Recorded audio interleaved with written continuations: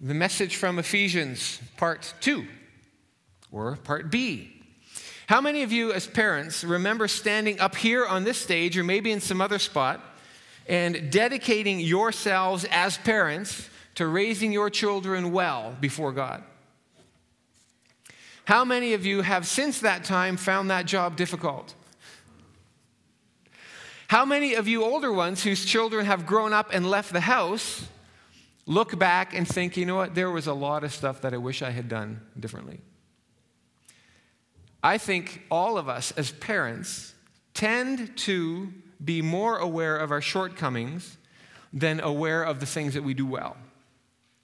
And I've sometimes wondered if out of all the facets of life, there is not more grace extended from God into this area of parenting than there is to any other one.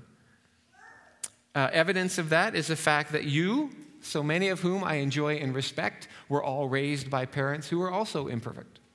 So there is grace. Well, today we come to the second of 3 passages in Ephesians that talk about the household. Last week in the sermon concerning marriage, I said this: if the gospel does not impact the home, it is useless to us.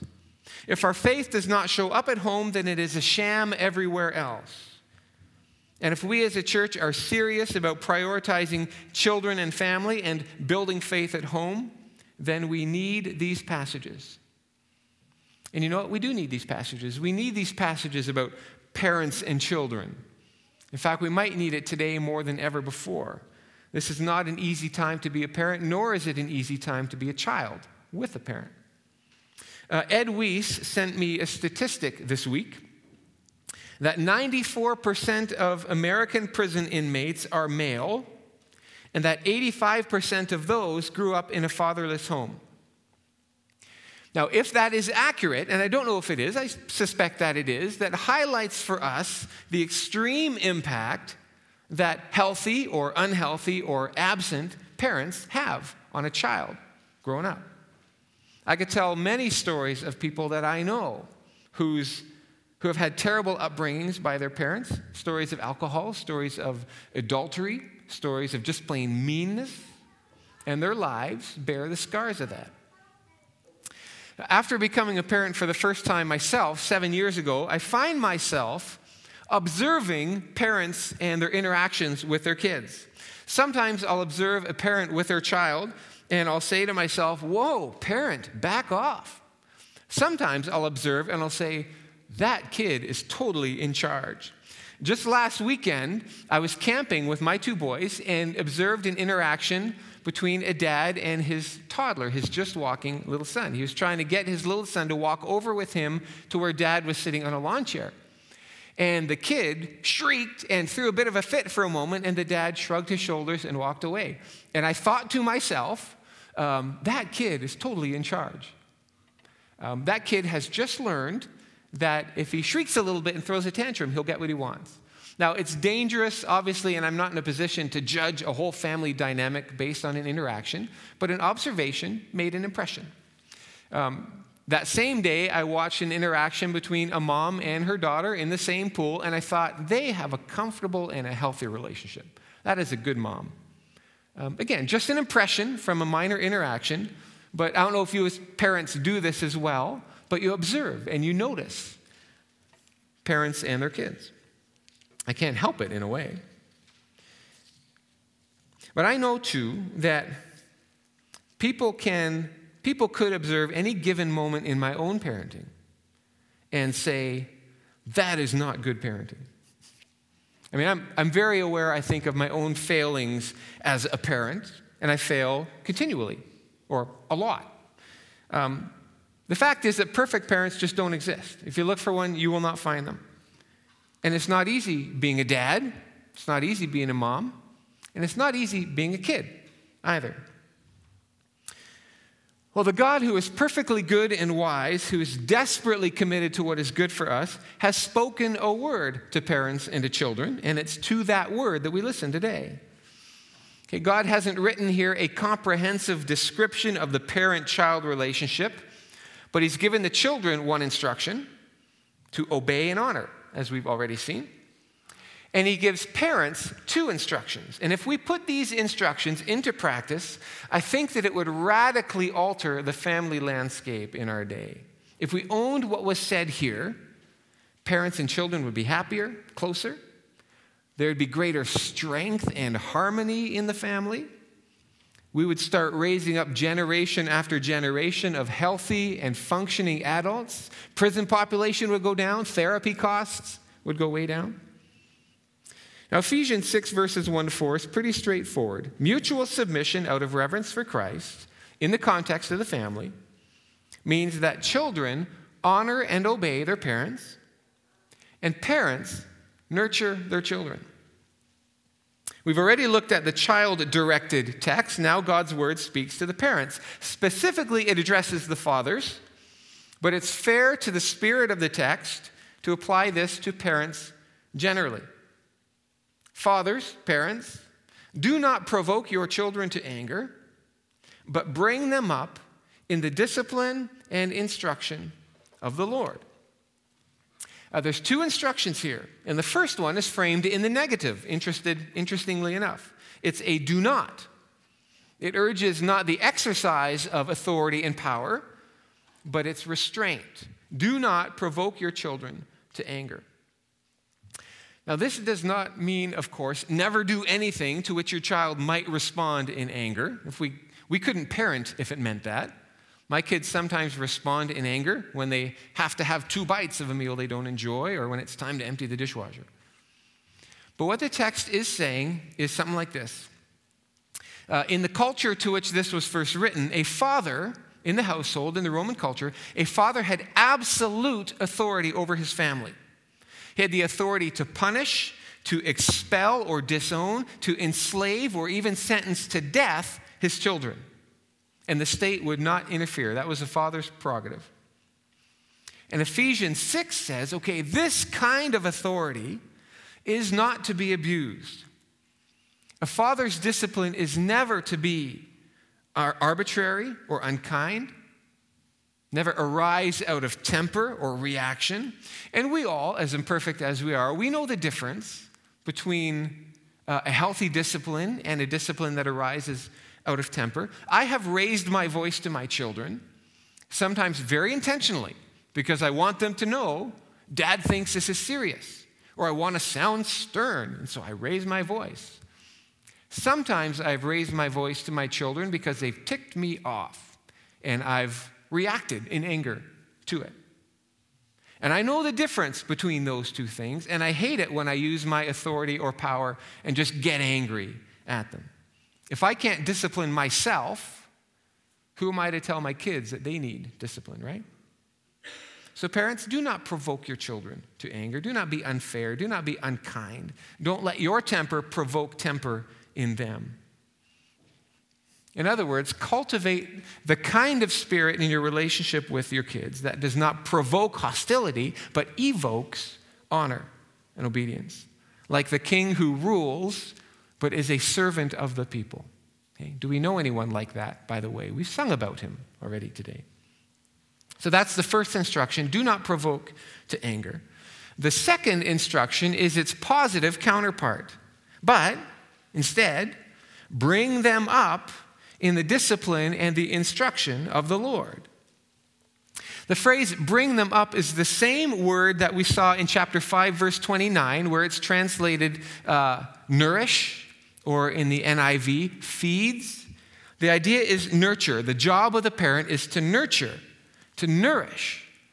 It's a very tender word, and it means that we are always concerned with what is in the best interest of the child, what is good for them. I heard a great word picture of this a while ago from a friend of mine here in the congregation, talking in the context of his relationship with his wife. But it's true with respect to our children as well. Imagine holding in your hand a rose blossom. And sometimes in our grip and our authority, we begin to crush the blossom. But to hold it instead with an open hand, tenderly, supporting it, still holding it, but giving it the freedom to expand and grow and to open up. Our kids are blossoms. Okay? Sometimes we feel like they're blooming somethings, but they are blossoms. They are given to us to nourish, to nurture, to raise. But not just to raise and nurture generically. The Bible uses a couple of words here: in the discipline and instruction of the Lord. Discipline, not as in punishment, but in training. And in fact, the NIV, which we read, uses the word training. And the primary idea behind it is the idea of correction. When a trainer trains an athlete, what does he do? He tries to correct the flaws in his swing or in her stroke. They primarily correct. And parents do that as well. Not in a constant stream of, hey, that's wrong, you're doing it wrong, but with a strong and tender, here, this is what it means to do it right. And the best tool in our training belt, in our discipline belt, the best tool we have is example. Here, son, watch how I relate to your mom and learn how to honor women. Here, daughter, this is what it looks like to persevere. Here, my child, this is patience. This is humility. This is excellence. This is faith. This is what it looks like to not avoid conflict, but to work through it in a way that's healthy. Here, watch me. This is how you know what's truly valuable or not. This is what it looks like to grieve. This is how you care for people. This is what wisdom looks like. This is what a marriage can be. This is how you respond to hardship. This is how you guard your speech and speak words that build up and don't cut down. Here, children, look at my life. This is what it looks like to live with Christ at the center. And we train them, which is not easy because it asks us to be in training ourselves. Would we live differently if we knew that our kids were watching us and learning from us what it looks like to have faith and to be in the world? Well, of course, they are watching. The other word, instruction, has to do with verbal teaching. Kids need to know about the Lord as well. There was a guy who was a committed Christian and wanted to be a witness in his workplace. But he thought, you know what, rather than preach at people, I'm just going to live a lifestyle that is godly and witness through how I live. And he tried his best to do that, and he did that for a number of years. And one day, his supervisor called him into his office and sat him down and said, you know what, I had some news I wanted to tell you this morning. I became a Christian last week, and I wanted to tell somebody, and I wanted to tell you. And the worker said, you became a Christian? That's fantastic. I'm so pleased. I'm a Christian myself. And the supervisor, his jaw dropped and said, you are a Christian? I had no idea. I have thought all this time, I've been resisting God all this time because I thought, look, his life is all together, and if he can do it without Jesus, I can do it without God too. People need to hear the name of Jesus connected with our witness and our lifestyle. People need to know. And our kids need to know. They need to hear his name. They need to know the things about him. They need to hear the truth. And not just about Jesus himself either. We need to talk to them about other things. We talk to them about character. We talk to them about integrity, courage, goodness, and honor. Okay, kids need to be taught. And the primary arena for teaching kids is not the church. Guess what? It's the home. It's the family. Which again asks us as parents, are we learning? Are we growing in these things? Now, having come this far, we have to remember, of course, that this verse in Ephesians, chapter 6, verse 4, is not its own book in the Bible. It doesn't stand by itself. This is a branch that grows out of the root and the tree that is a whole book of Ephesians. And Ephesians is all about our Father, our parent, who loved us, who showed grace toward us. Even though our sinfulness rightly stirred him to anger, he did not react or fly off the handle and just consign us all to hell. He thoughtfully, in accordance with his wisdom and the pleasure of his will, the scripture says, he thoughtfully adopted us as his children, placed us in Christ with full intent and full knowledge. He expressed kindness to us in Christ Jesus and thus modeled for us virtue and grace and goodness, love. He called us to a life that is noble. Okay, a life that is right, a life that will go well for us. In other words, a life that is increasing in its fullness. And he did better than we could ever do as parents. For in addition, what has he done? He's given us himself. He's given us his own power in us. So this is not just a call to parents to try harder and to do better. We are the blossom in the hand of God. And he says, you child, you obey me and honor me, for this is right and it is good for you. Let me nurture you, and as I do, you will find yourself nurturing those I give to you. And so the commands, children, obey your parents. Parents, bring up your children in the Lord. These are not burdensome. His commands are not burdensome. His yoke is light, Scripture says, but they're invitations that drip with the grace of the book of Ephesians. And parents of adult children, you can still do this. Train and teach as you yourselves continue to be children in the grace of God. And adult children of parents, the call to obedience might be different now that you have left the house, but the call to honor your parents is a lifelong thing. What does it look like for you to honor, to treat your parents with love and respect and goodness? And to taste the joy, parents and children, taste the joy of mutual submission out of reverence for Christ. I'm going to close by giving a few bullets, just 5, that you as parents can put into practice starting today as we seek to parent well. Number 1, love your spouse. The best gift that you can give to your kids is a healthy marriage. It gives them the security that they need in order to grow up without fear. No matter how much you try to build into your kids directly, your greatest impact in forming their character and their emotional health will be as you build into your marriage and build into your spouse. Love your spouse. That's first. Secondly, read the Bible with them. There are better and worse children's Bibles, I think. Great ones are the Big Picture Story Bible, the Jesus Storybook Bible, which is in our library. Try to read Bibles that aren't just cute. We have a children's Bible at home, and there's a story in there about Rebecca, who taught her sons Jacob and Esau to love and obey God. Well, as far as I can tell in the Scripture, she did no such thing, and in fact was a terrible model of parenting. So find children's Bibles that are accurate and scriptural. And as soon as they're old enough, start reading the actual text of the Scripture. Last year, I started reading Genesis with the boys, and right now we're in Ezra.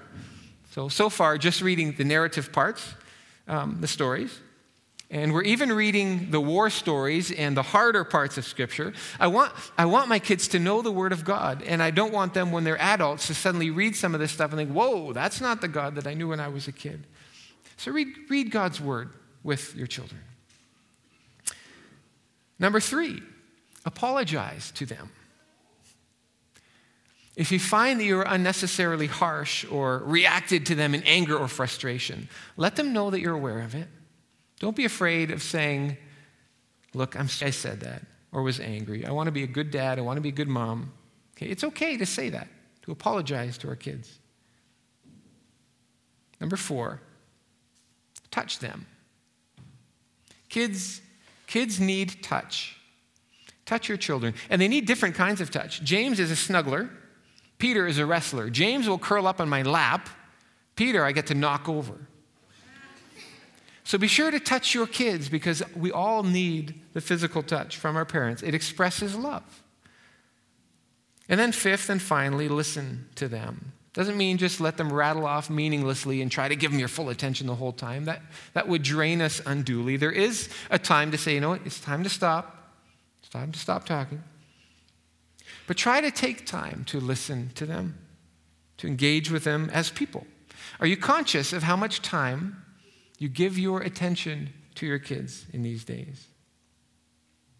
Listen to them. Love your spouse. Read the Scriptures to them. Apologize to them. Touch them. And listen to them. These are just a few ideas. You will have your own ideas for how to love your kids. Your context and your situation is unique.